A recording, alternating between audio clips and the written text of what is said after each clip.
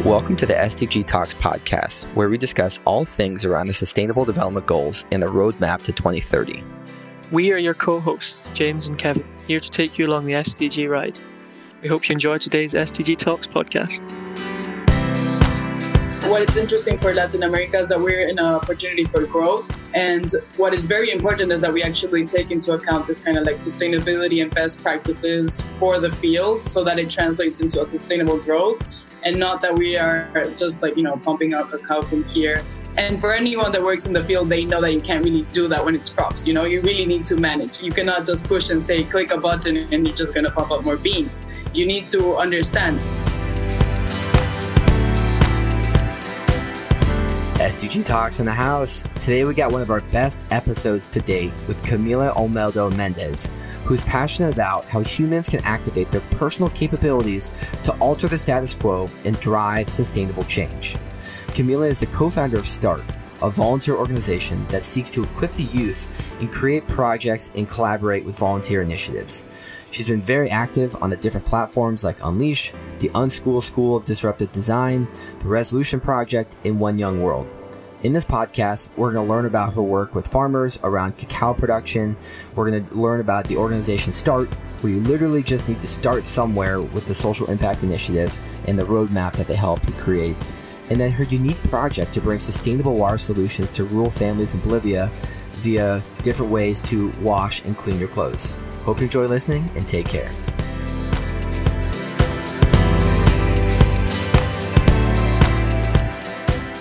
Camila, good morning. How you doing?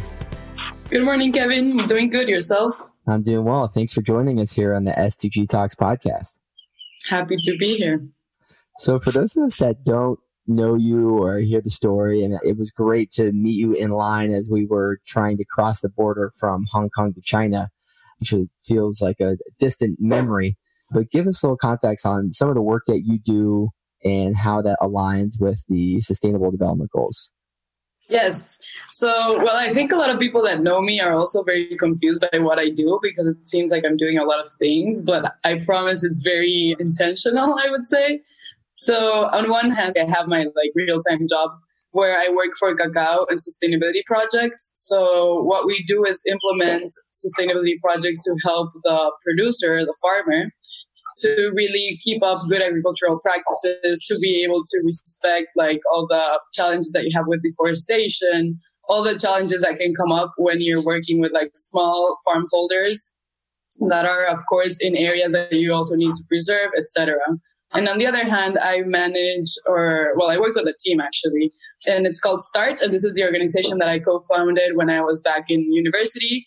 And thanks to this kind of backbone structure of the organization, that's pretty much volunteers getting together to do impactful projects, I founded also El Agua es Oro.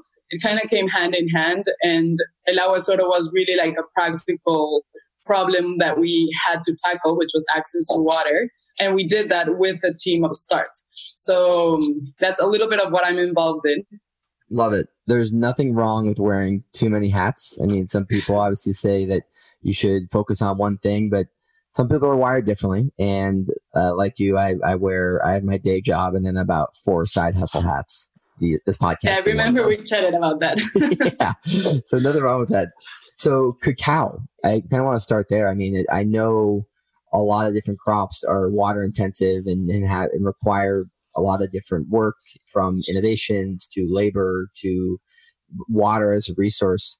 Give us a little context on what your organization is doing to help empower farmers, and what are some different sustainable tactics that are being done, and maybe some success or failures behind some of the progress. I think my work is very interesting because we're the private sector engaging with small farm holders. And I think previously that was seen as something that was maybe not, the best way to engage with small farm holders. But I think it's important to mention here that we have recognized a way of intervening in engaging with small farm holders. So the way we do this is pretty much we articulate programs and say, we're here in the long run. At the end of the day, a lot of NGOs are there for a certain amount of period, but we're in there for the long run. So we try to design programs where we're helping the farmer tackle different challenges that they have. And challenges come from meeting like certification requirements. I think a lot of people are now very familiar with like fair trade, Rainforest Alliance, all these like certifications that are out there, but how you translate that to the field is a different reality. So we're there to support the farmer, to help the farmer meet these requirements, teaching them. A lot of it is like education. Why? Because, for example, at least cacao in South America, even though it's the actual origin of the cacao is in South America, for a lot of farmers, it's a new crop. So here it's important to notice that a lot of farmers, yes, they have a lot of knowledge from the field, but cacao is a new crop. And in terms of, for example, you were mentioning like water intensive, it's not really a water intensive crop. It's actually a perennial crop. So it's a very good one for farmers to be able to get income throughout the year.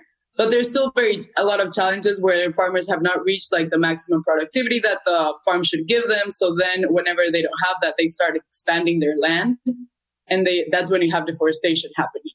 So this is where we go in and we say like, okay, we need to work on, best agricultural practices. You need to, prune, you need to do this, you need to do that, so that your productivity increases and you don't need to increment the size of the farm size that you're in.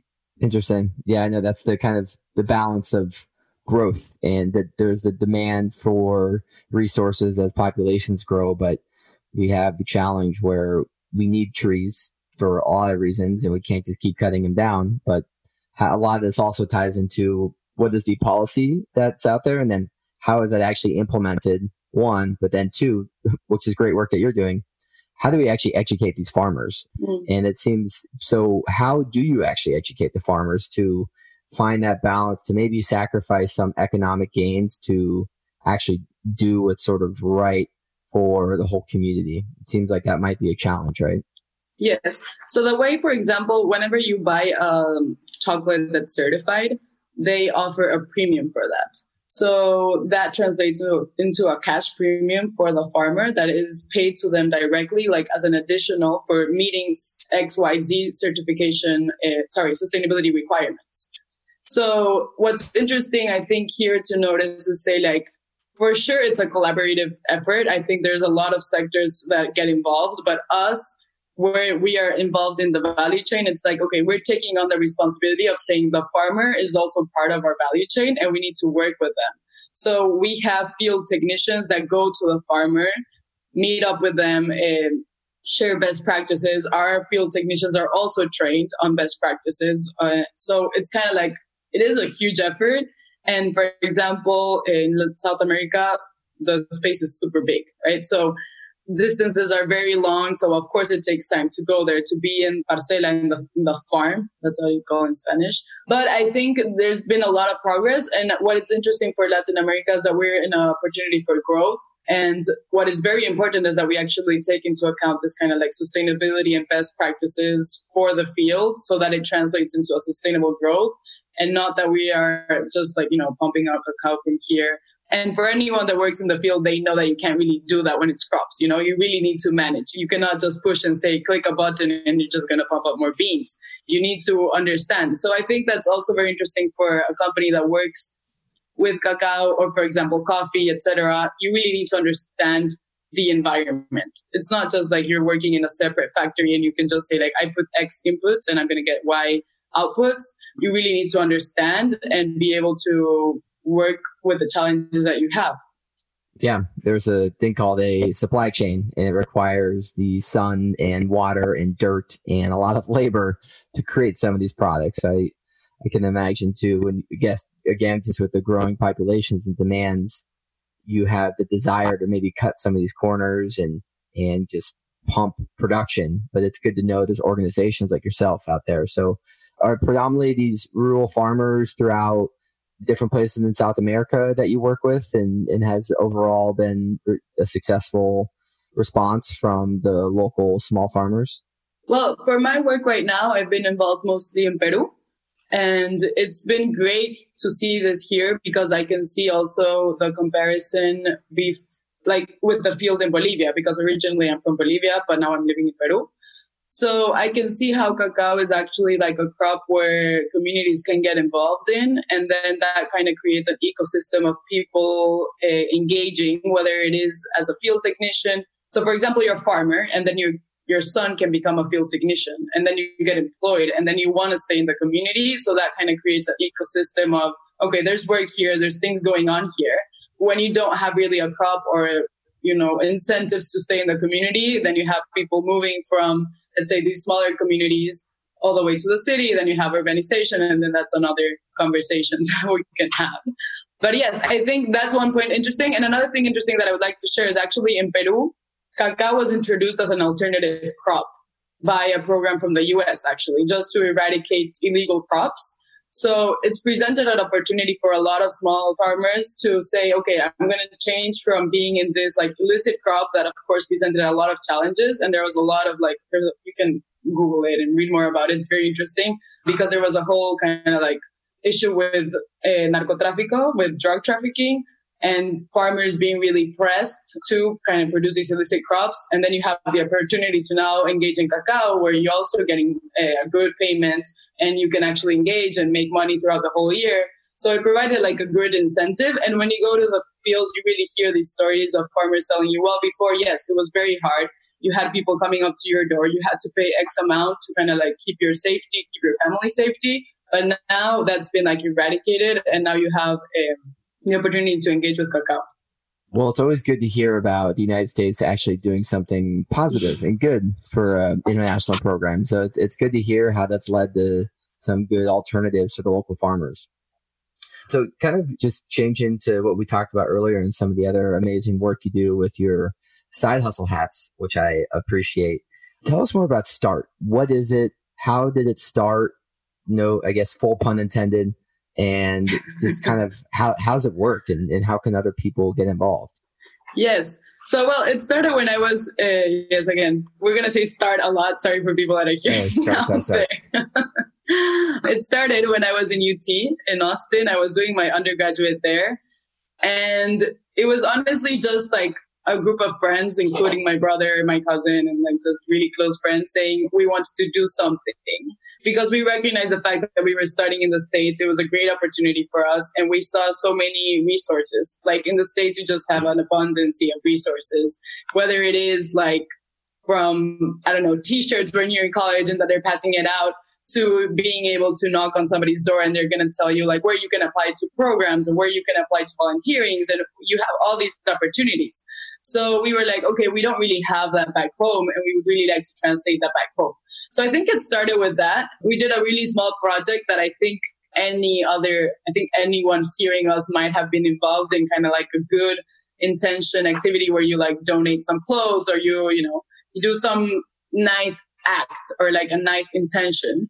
But then I think it kind of linked to the interest that I have, that was, first of all, creating alternative models for development, and that were actually very tangible and very something that you can act on, that you, Kevin, as a person can say like, okay, I will take action on this and this will have an impact. And of course, that has come with a lot of learning from my side too. I was able to participate in different kind of organizations or webinars or conferences where I was involved with, like One Young World, Unleash is one of them. The Young School of Disruptive Design is one of them, where I understood like, okay, how do we come about solving real issues that are out there that people care about? And I think our generation more and more is like, okay, climate change, what can I do about that? Okay, plastic.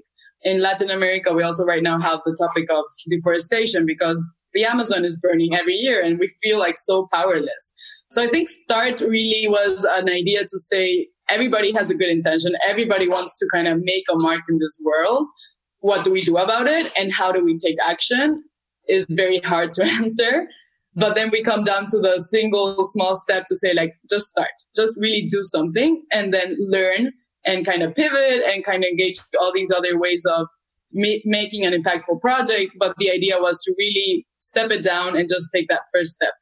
That's amazing. I couldn't agree more. And a lot with my social enterprise responsible, a lot of it is just focused on grassroots initiatives. And there's so many times where I think they maybe look at the Al Gore documentary where he, Inconvenient Truth or whatever it was called, where he was standing on the screen and kind of just like pointing the finger at people being like, the world is going to hell in a handbasket. There's literally nothing we can do. We're all like, obviously it was inspirational in a sense, but I think people are overwhelmed. They're like, well, I can't do anything. Like my little actions won't make a difference. But I think what you talk about is you just got to start somewhere, and individual actions at scale, from using less one-time use plastics, reevaluating your diet, eating less red meat, doing different things like using public transportation.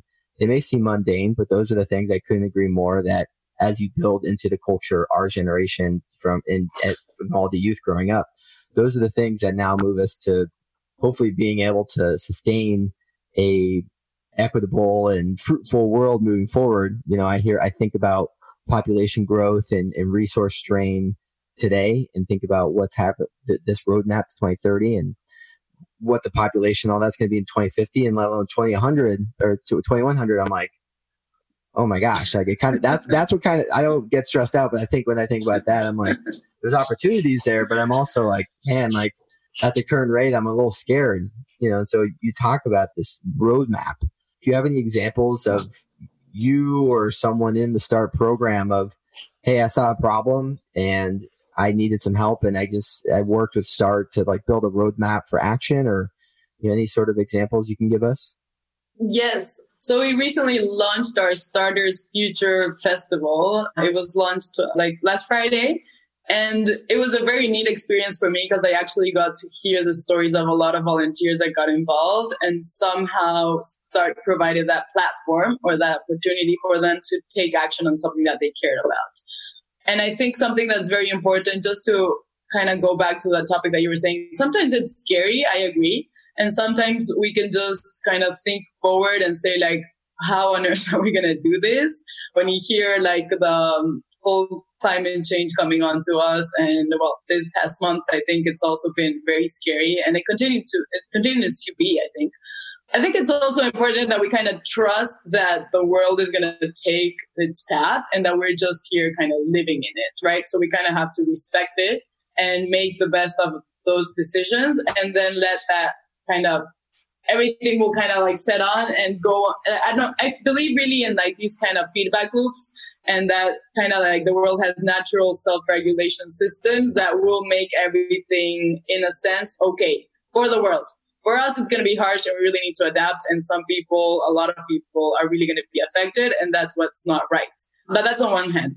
Going back to kind of like the festival and kind of like these stories of people being able to engage in a project, I can later tell you more about El Agua es Oro, which was actually one project that I think a lot of volunteers were super happy to join on to connect to the community, to really find out also what they are passionate about, but not only that, also like what they're talented in and how they can contribute to their passion. So I think that was very interesting. But just to mention a concrete example once again is to say that we have a project called Santa Cruz Te Quiero Verde. Santa Cruz is a city in Bolivia, and Te Quiero Verde is like, I want you green. So this project came about after the Amazon fires last year. Really, we were hurting because we just saw that Bolivia was on fire. The Chiquitania, which is the Amazon area of Bolivia, was set on fire, and you feel so powerless. But I think out of this experience that a lot of volunteers were really like seeing in the city, the fog, seeing in the city, like, okay, we can't do anything about this. They decided to really create a reforestation project.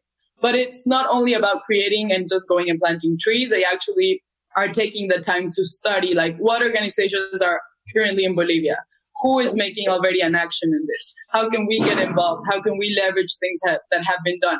And I think that's super important when you're talking about volunteering in this time of the world, because we really need to acknowledge that people already did some activity to make a good intent, and maybe it was a negative externality out of that. So you really need to like sit back, sit down, look at the situation, and then really do take action.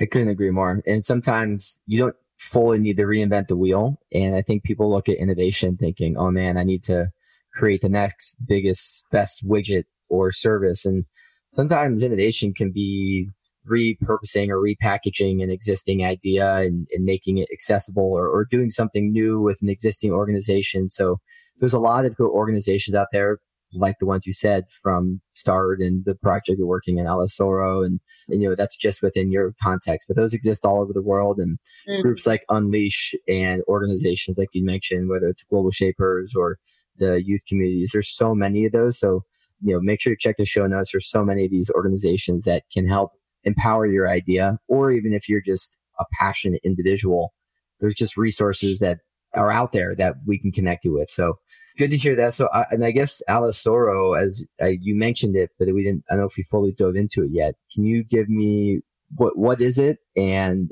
kind of what's the status of it? Yes. So El Agua de Soro was a project that started when I was in high school, my last year of high school.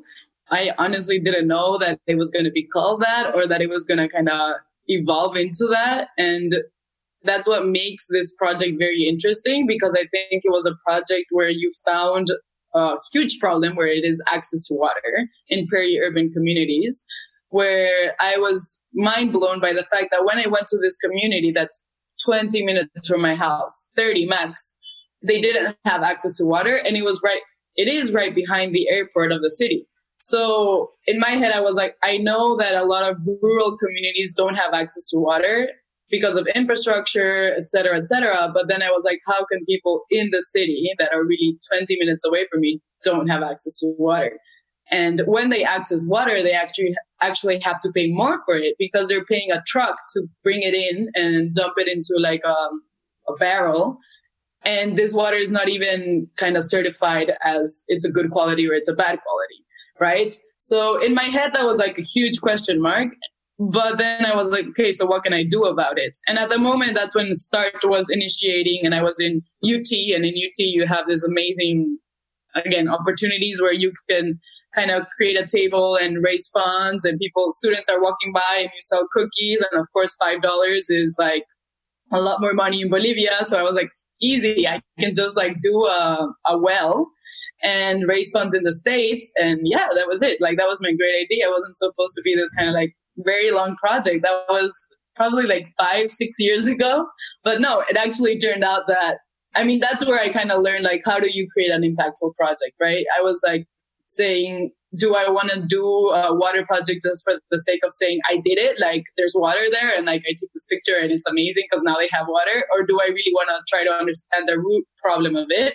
And that led me to even doing one of my master thesis on this, and understanding what was really the problem and how could you tackle it. So just to give you a background, Cochabamba, that's my home city, and we went through a water war in 2000. There was a water war because water got privatized, and people were like, okay, this is not okay. And there were riots, etc. And it's kind of one of the single cases where the private company got thrown out of the city, and water became kind of like a public good, but it's still kind of managed half by the city, half by like a private company.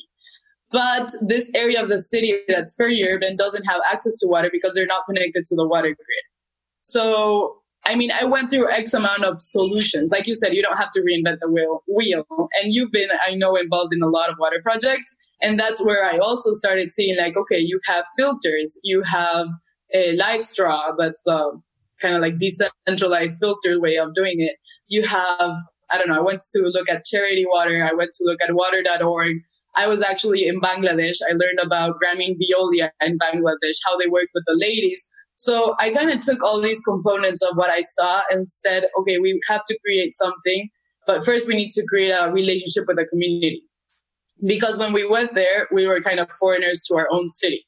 So the first thing after we created this relationship with the community was to really visit them every Saturday, and we created a WASH program. So it started with that, and for a year and a half, we were doing a WASH program where kids were able to access showers.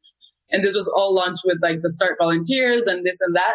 And there was when we started kind of like implementing participatory action research, where we would do fun ways of getting information. So I don't know, you might be involved in doing like questionnaires whenever I ask like, what's your name? And, kind of like basic questions, but it's not the same thing as having a conversation, because I get to learn a lot more about you when I have a conversation. So it evolved from really getting to know the community, doing this type of activities where we were really having conversations. And one time I was shocked that kids stopped going to the activity that we were doing every Saturday. So when this happened, I was like, okay, why are they not coming? We're providing the incentives for them to come. You get a snack, you get a shower, you get like a towel, everything is clean, like you're having fun. And suddenly, mostly like the teenage girls were not coming. So one day I chatted with her and I was like, hey, why didn't you like show up? And she's like, well, I really need to do some chores in the house. And when I said, okay, I help you. What do you need to do? And she was like, well, and she like opened the door to her house and I see the amount of clothes that she has to hand wash and the amount of water she is using for this. And that's where the second status of the project comes up.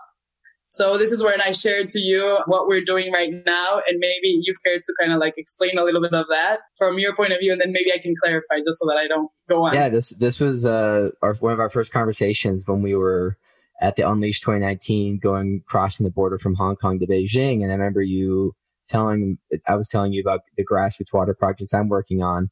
And to my understanding of what you're doing is, yes, there's a water issue, but it's not necessarily a drinking water issue. There's this full, let's say 100% pie of water, and a lot of it is being used to wash clothes. And it's very time consuming.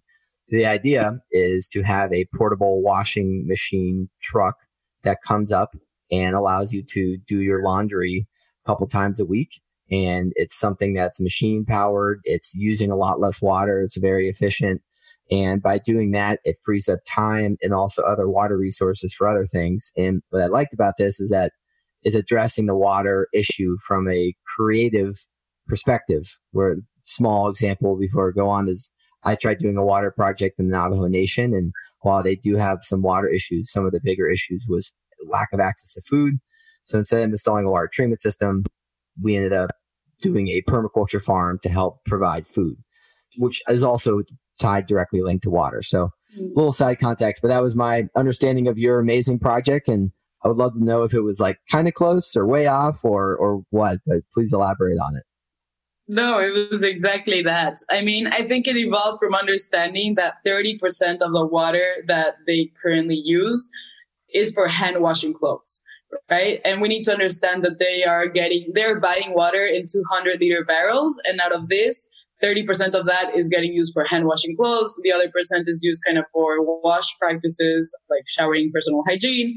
And the other is boiled to cook and maybe drink.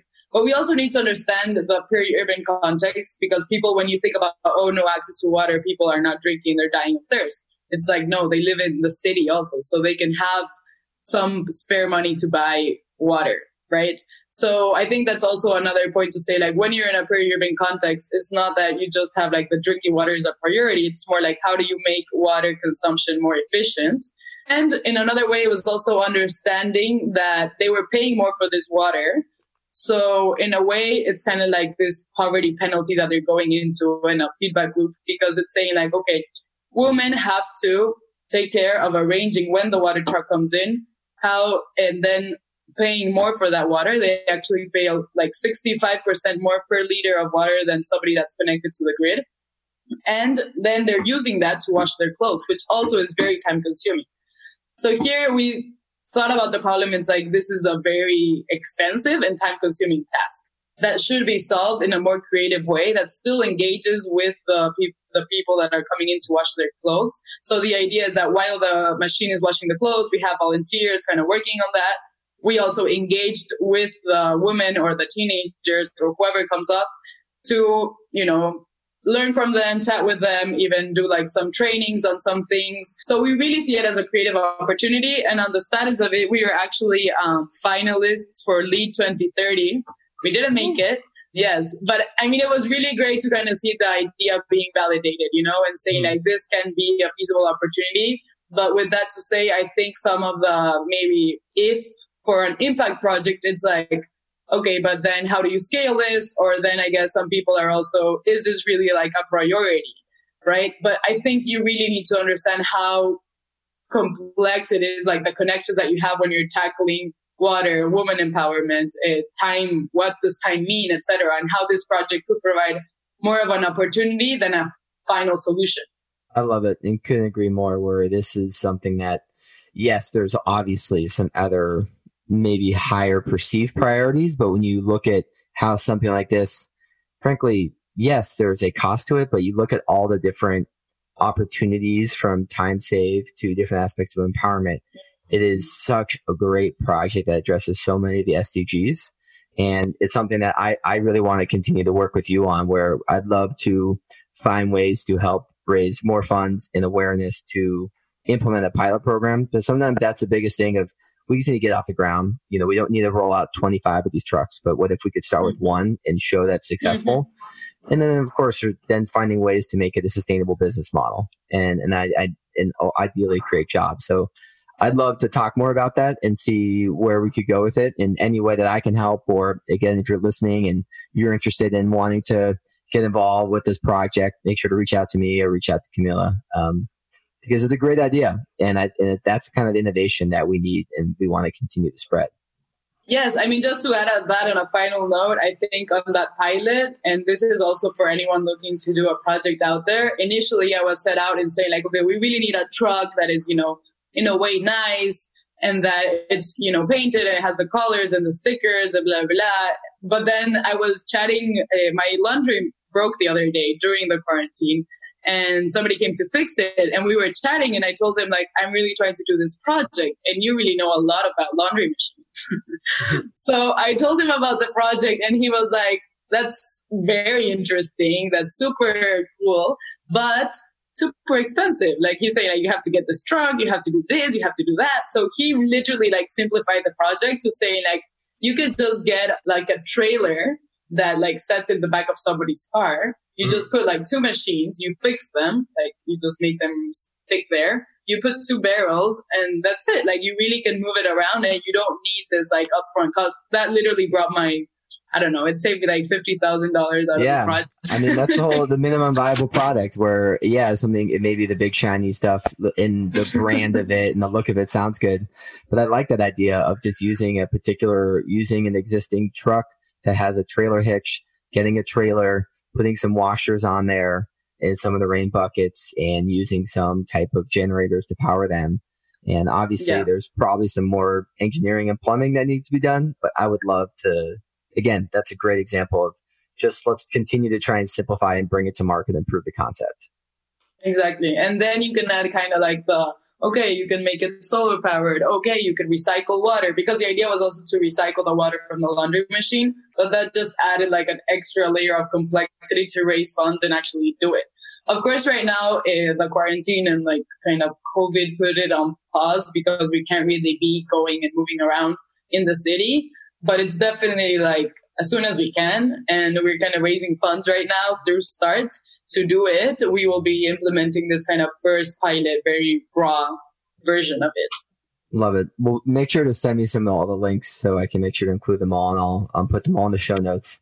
But just to kind of close us out here, you gave us some good thoughts there just at the end, but one last sort of note that you want to give the community of a thought of inspiration or a message or any sort of final idea around innovation or passion or UN SDGs or South American soccer, I don't know, anything.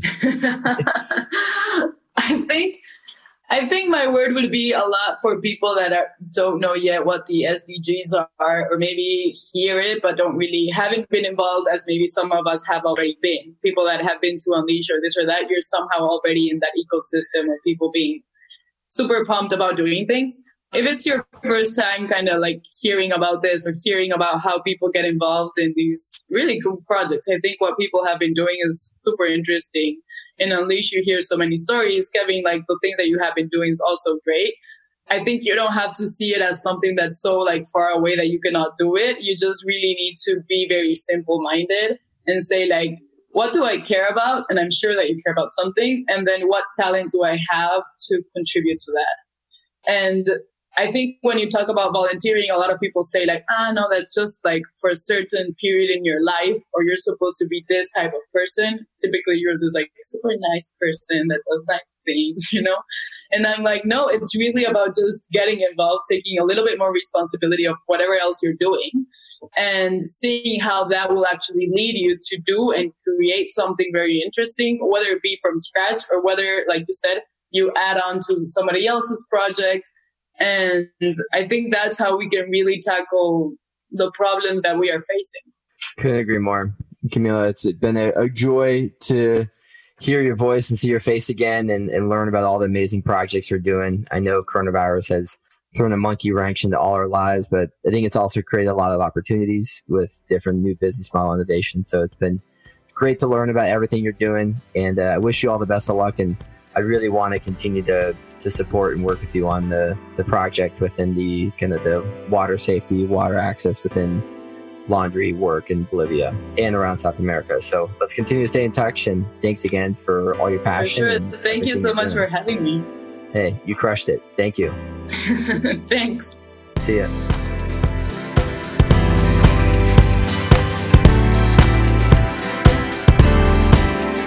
Thanks for listening to the SDG Talks podcast. Make sure to check out all the show notes for relevant links from this show. Please share and follow SDG Talks on social media, and stay tuned for updates from the Unleash and United Nations community. The goal of the SDG Talks is to bring you good content. So if you want to learn about something specific or have suggestions, please let us know. We look forward to seeing you next time on SDG Talks.